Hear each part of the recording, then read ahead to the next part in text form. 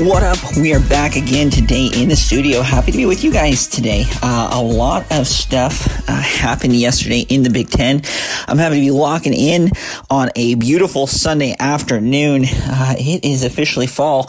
All of the leaves have fallen off the trees here where I live, and it is oh so sweet to be here and talking with you. As always, this is your host, Tyler, with the Big Ten Football Focus podcast presented by Woos Media. Let's jump into the what happened this last weekend. A lot of times we were right, sometimes we were wrong, sometimes just a few. There were a couple games that snuck up on us, but man, what a great weekend, right? What just an absolute great weekend of college football. So, to start off, the first game of the day, and then I kind of want to get into maybe what you would say macro. Like I said, we're talking towards the end of this season. We've been able to follow some of these storylines. Now we want to look on the macro level. And you know what was accomplished and stuff like that. So let's jump into it. So to start off, the day was Indiana, Michigan State. Indiana was actually favored by 3.5 points, and we nailed it. We said it hasn't been since 1999 or 1969 that Indiana had won back-to-back games to Michigan State. So not only did we nail that, we also said, they were going to win. They were favored. So we were right on both of those. Felt pretty good about that. Indiana, again, I feel bad for the coaching staff and everything with that. But realistically, Michigan State is just a better football team. I mean, let's just be honest here. And then there's not much I want to jump into on this one. Both teams are not going to be making the bowl game or anything like that. So it's kind of tough for me to sit here and talk about things and be like, oh, I'm so excited, right? About this game, because really we just wanted to be right. Not only on the outright pick, but also against the spread. So pretty excited about that.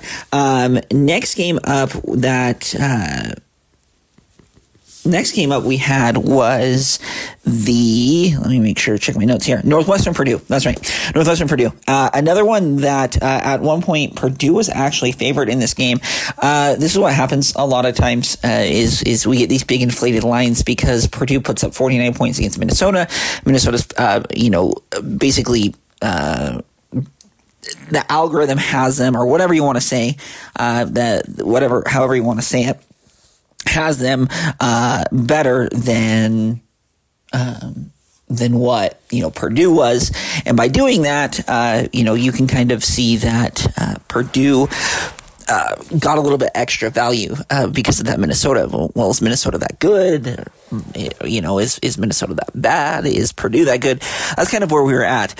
Northwestern kind of took it to them.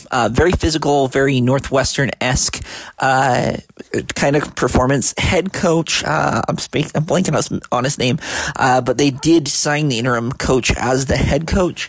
So I know we talked at the beginning of the season when this kind of came out, and along with Mel Tucker being let go at Michigan State, who were some of the guys that we'd like to see. Obviously, they're not going to be going after anybody. I thought Mike Elko for particularly Northwestern would have been the right move. But look, what this coaching staff has been able to do at Northwestern, get them in a position. Again, I did not think that this team was going to be very good. Like I said, at the beginning of the year, I had them at 4-8, and that was with Pat Fitzgerald. And then I was like, well, there's no way that they're going to get to a bowl game. Right now, they're sitting at 6-5. Looking forward to this next week, right? Looking forward to rivalry week against Illinois this upcoming week. So phenomenal coaching job done there in order to get the win. And ultimately, it was impressive. It was an impressive victory, 23-15 over Purdue. Purdue, there has been glimmers. I think we could say glimmers of what we like in Purdue. We can see Ryan Walters,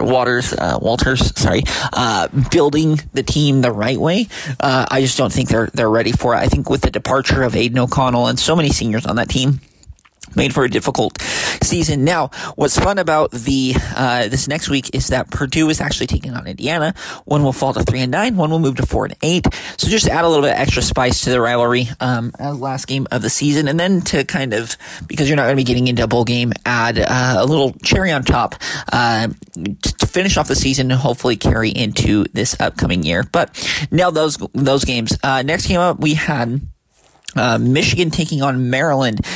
Michigan really, I felt like, dominated this game. Maybe people won't agree with me too much, just when you look at the box score and some of the things, right? I just felt like Michigan was kind of playing with their food. I think that's kind of, and I want to say the same thing about Ohio State. It never felt like at any time, the Michigan game was closer. Maryland's a better team than Minnesota, but it never felt at any time that the Michigan nor Ohio State game was ever going to go to Minnesota or Maryland. Maryland, they were kind of on a losing streak. They won last week, and now they're 6-5. Really kind of, I would say, a disappointing season. I had higher hopes for them. We talked about it, that we've kind of had this, on that side of the conference, we've had Ohio State and Michigan at the top, and then followed shortly by Penn State, but there's definitely a gap, right? 1A, 1B. And then number 2, and then we had that Maryland kind of sitting around that 4 or 3, right? Because Michigan, Ohio, and number 1. But they've been kind of sitting there, and it was like, could this be the year that they beat one of the big boys? Whether that be a Penn State, whether that be a Michigan, whether that be Ohio. No, it wasn't. And, they're really good at beating Michigan State, right? And Indiana, and beating up on the lower teams of the Big 12 or Big 10. Yeah, of course. That makes a lot of sense. But to be honest with you, kind of an ugly season. 6-5. Next week they've got Rutgers. We talked about it. Rutgers being towards the bottom of that conference, or that side of the conference, for a while. Conference in general. Can they create a little bit of extra magic and end up upsetting Maryland? That would be crazy. It'd be a lot of fun. I'm here for it. And Rutgers is below eligible, as is Maryland. But now those guys, on the prediction, we said, Michigan is not going to win by 19, so we took Maryland plus 19. Next game up, we had Penn State Rutgers. Similar, it was 19. The line was 19 when we talked about it. We said Penn State's going to cover this number.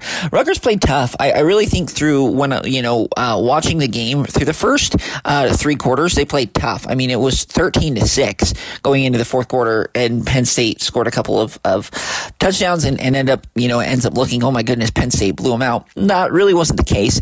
Penn State is a good football team. There's a lot of heat coming in on James Franklin and his coaching job, and Penn State wants to get to the upper echelon of college football. They're sitting right outside the top 12 or top 10 at the 12th position. And so some people are upset with that, and they want, Penn State to be vying for national championships and stuff like that. As long as Ryan Day and Jim Harbaugh are at Michigan, Ohio State, I don't think it's going to happen. But I think a 10-2 year is nothing to scoff at either. Considering that, for a few years it was kind of, the not as good as that. So Penn State takes care of business. The afternoon games, Iowa, Illinois. I have a lot of thoughts on this game. Let's hold this game for the last one. For this, we'll go through the next 2 games, and then I'll kind of jump into the Iowa-Illinois game. Ohio State, Minnesota, like I said, kind of felt like Ohio State was playing with their food. They got the win. They're sitting at number 2, Michigan at number 3 in the playoff standings. Look, it's tough. We could potentially have technically 8 teams that all have a very legitimate argument to be considered the top 4 teams of college football. Now, I will say it, not just because I am a Big Ten, football host, of this podcast and stuff like that. I genuinely believe Ohio State and Michigan are of the top 4 teams in the country. I think Georgia is the other one. And if I had to put another team in there, I would probably put Washington or Texas, just because of the Washington's schedule and who they've had to play and where they have to play them. Like, I think Washington deserves that. Now, there's going to be a lot of speculation going forward. The what if scenarios, especially this next week, right? What if Washington loses to Oregon State, but then beats Oregon? And, with Jordan Travis out at Florida State, what do we do with them? Do we leave out an undefeated conference champion? And there's going to be a lot of speculation, and we can get into that on the next podcast, but I'm going to state it over and over again. These are the two best teams. Now, could it be to the detriment of Michigan? They played a little bit weaker of a non-conference schedule. Sure, but that hasn't ever precluded Alabama, right? I think Michigan has to beat Ohio State. I think Ohio State, if they lose to Michigan, still has a legitimate chance to get into the top four. And realistically, if you can't fault them. We heard it over and over again by SEC people. And you can't fault Alabama and LSU for being the two best. We can't fault Alabama and Georgia for being the two best teams in the nation. That the SEC had two remarkable teams. So honestly, the Big Ten is the best conference right now in the country. You can maybe make an argument for the Pac-12, but I think it's more so Pac-12, the mirage of the Pac-12. You look at like the University of Utah, who is 7-4, and everyone was like, oh, they're so good. Were they good because they beat a couple of teams? And then it's like the Pac-12 is just eating itself like it always does. Hard to say, right? Hard to say. Arizona kind of in that similar situation where it's like, well, it looks like you beat this amazing team, but are they really that good? As I've said, Michigan, Ohio State, I believe that they deserve to be 2-3. I think that's what they'll do. I think they're going to keep on the other side of that. They don't play each other basically again. I think Georgia's a really good option. And then, like I said, that next team, well, I guess they need to move them. One needs to be the number one or like a 2-4 because the 2-3 play each other. So it'll be interesting to see what happens. Typically, in my experience, it all kind of sorts itself out. There's always these crazy scenarios the last couple weeks of college football, and it all kind of sorts itself out in the end. But Ohio State beating Minnesota, taking care of business that they need to. Wisconsin did beat Nebraska, and they beat them 24-17. It was in overtime. Tough game if you're a Husker fan. Somebody had to win that game. It was a fun game to watch. I'm glad that I was able to watch it. It was a little rainy at my house, so I was able to stay in and, really lock in on this game. Really, the biggest thing I took away was almost a sense of relief from the Wisconsin sideline. Their celebration and just the way that they responded by beating Nebraska. It meant a lot, and there's so much hope, there's so much outlook for Nebraska. It's just they continue to do the little things. There's a couple of little mistakes that they make, and that proved to be what separated them. Do I think Nebraska's on the rise? Absolutely. Do I think that they have an opportunity to beat Iowa next week? Absolutely. This is a team that I'm really excited to watch in not only next week, but into 2024. I hope they beat Iowa so we can see them in the postseason for the first time since, I believe it's 2016. That would be my preferable, option for them, but of course, we got to kind of see where the chips fall where they may. All right, so the last game I wanted to talk about is the Illinois-Iowa game. Now, this was a one game. It was technically a push. We were right, I believe, on the spread. I think we were undefeated outside of this game with this one being a push.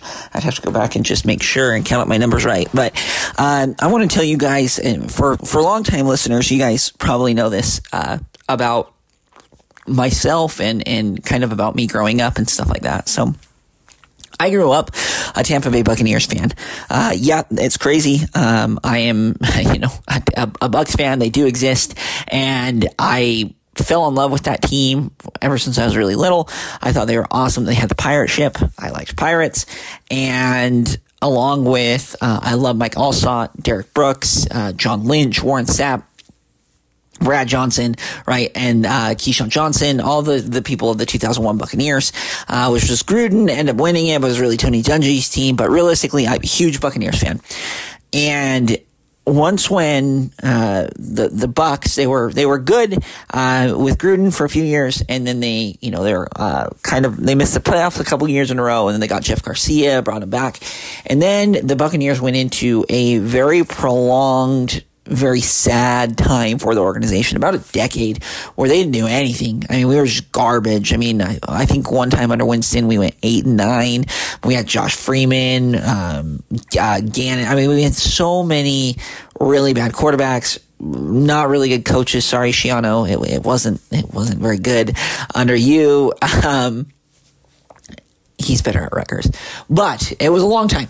It was a long time. And then, as you guys know, miraculously, Tom Brady decides to come to Tampa Bay. And I defended Jameis Winston. I was a big Jameis Winston fan. And you're going to say, Tyler, where are you going with this in accordance to the Illinois-Iowa game? Stick with me. I had, for the majority of my life, watched Tampa Bay and made excuses for Tampa Bay, coaching, quarterback play. There was always something, right? There was always something that we could have done better to get more wins or to be a better team. But realistically, there were better options out there as far as coaching, as far as quarterbacks and everything, right? I didn't know that. I was like, no, we got to stick with Winston and all this stuff. Tom Brady decides to go there. And, brings Antonio Brown, brings Rob Gronkowski. We got Bruce Arians' risk it, no biscuit kind of philosophy, right? And they end up winning the Super Bowl, right? Why I'm bringing this up is because as a Bucs fan, I had basically convinced myself on so many little things. We pride ourselves on defense, or we had the best wide receiving core, or it doesn't matter if our quarterback's, a C quarterback, as long as our offensive line is an A. No, life is better. Life is better when you are great, when you have the right pieces in place, right? And you don't make excuses for the pieces that you have. Now, I don't want to attack. I'm typically a positive guy, but celebrating a 15 to 12 or 15 to 13 victory is just not acceptable if you're the Iowa Hawkeyes. You look at this year. Everyone, I've had a couple of people write in, why do you think Iowa's ranked so low? Look at what they've done this year. I mean, realistically, I don't want to be too much of a downer, but there's not really one impressive win on here. They have scored one time in the 40s. That's it. And then let's just see over 20 points. Okay. They did against Utah State. They did against Western Michigan. They did against Michigan State. And then they had scored Rutgers. So 4 games over 20 points, okay? They were blanked against Penn State, and they scored 10 points against Minnesota. But look, I know that, it's cool. Iowa's all about, wow, we're tough, and we're blue collar, and we run, and we love the punter, and I have signs that say, I'm here for the punter. No, life is better when it doesn't have to be like this, Iowa. Life is better. Tom Brady was the reason why Tampa was good. Tampa's not nothing without him right now. And we could slip into irrelevance. But where it starts is the offensive coordinator. It is embarrassing that you continuously put up in the teens. You just count how many times they were in the teens. 15 points against Wisconsin, 10 points against Minnesota. That's garbage. That's not even the teens. That's garbage. Okay. 10 points against Northwestern, 15 points against Illinois. That's embarrassing. You cannot do that. And then 0 points against Penn State. You can't do that. And then expect the national media to look at you and be like, that's exactly what I want. I'm sorry. I think Michigan and or Ohio State, whoever wins the game, is going to roll you. If Penn State could put up 31, Michigan and Ohio State could put up 56. It's embarrassing. And celebrating a win over a 5-5 Illinois team like you guys had won the Super Bowl is just plain embarrassing. Look, it's great. It's great that you guys won the game. I understand it was a gritty performance. I understand that Cade McNamara was hurt. I understand those things. But Iowa fans, do not dilute yourself into saying that this is somehow good. Putting up 15 points against the Illinois team is not good. Illinois, yes, they've turned it around of late. But this is an Illinois team that gave up 44 points to Purdue. This is an Illinois team that lost to Kansas, that almost lost to Toledo and FAU, that allowed, consistent performances, not good performances, 20 points to Nebraska. No, this is not something that you should be proud of. Now, I understand there's rivalry, there's stuff like that. Of course, it's something that's good. I love Iowa. I do, despite growing up in a Michigan household. I love Kirk Ferentz. I love Iowa. Iowa is so much more interesting when you got a competent offensive coordinator and you have an offense that can straight up move the ball. The defense is great. It's great that you guys love the punter. I love the nitty gritty, the hard nosed part of it, but putting up 15 points against Illinois is just plain bad. It's bad. I understand that doom and gloom and fear and negativity gets clicks and stuff like that. That's not what I'm doing here. What I'm doing is, as a fan, as a Bucs fan, I deluded myself into thinking a lot of things about my team over the years. Do not dilute yourself into going and getting an offensive coordinator that doesn't have a track record of success. Now, I'm not saying that Iowa needs to go out and be the next Oregon, right, of a few years, Chip Kelly's Oregon, or Washington of this year, put up 56, 60, 70 points a game. I'm not saying that. But watching this team, it's as a fan, I'm like, dude, I think I'd rather have a root canal than go through this every single week. I know that football's great, but it can be better. It is better. So what I really hope is that Iowa gets a better offensive coordinator. And I understand the guys like, Brian Ferentz's son. They said that he's not coming back and stuff like that. Go get someone that has a proven track record of success that can develop Cade McNamara if he decides to come back. I don't know how it works with the COVID years and the injury waivers and stuff like that. It does get better. Okay, don't dilute yourself into this. Nebraska this next week should be fun. I would imagine another very low-scoring game. And then you're going to be playing either Michigan and Ohio State, which you'll lose. And it will be a good time to go to the Outback Bowl for Iowa. But like Penn State, a lot of people are giving James Franklin and then Nittany Lions a lot of scrutiny and putting them under a lot of pressure. I don't know why Iowa hasn't been put under more pressure. They're kind of just skating by. No, I don't think they even should be 16th in the nation. I think they should be further down. I think that there's a couple of teams out there that are better than them. Now, that's just what I'm saying. I hope that they figure it out in Iowa City. I love the Hawkeyes. I just hate seeing it like this. It is grueling every single week watching this, and if they're capable of more. And I love it when Iowa's good. I love it when they're competent and stuff like that. Have the competent offensive personnel around them. So that's kind of my thoughts. I know, like I said, I don't like to get negative, but that was what my thoughts were on that game. Illinois is going to have next week to see if they can survive and get to 6-6. Rivalry week. Here we go. We got Iowa, Nebraska going up next week. Penn State, Michigan State, Ohio State, Michigan, Indiana, Purdue, Rutgers, Maryland, Illinois, Northwestern, and Minnesota, Wisconsin. We'll be breaking it down. It will be one day early. We're going to try to get it out on Wednesday for you because Thursday is Thanksgiving. I hope you guys have a great Thanksgiving. I am grateful for you guys and the support of this podcast and, of course, our corporate, media at Woo's Media. We're very grateful for them and all that they do for us and the support of this podcast. Thank you guys again. I hope you guys have a wonderful Thanksgiving. Go get some awesome deals at Black Friday. We'll be talking to you on Tuesday, but it will be for the Wednesday show a day early, so we can give our predictions for this final week of the season. Thank you guys so much and have a wonderful week.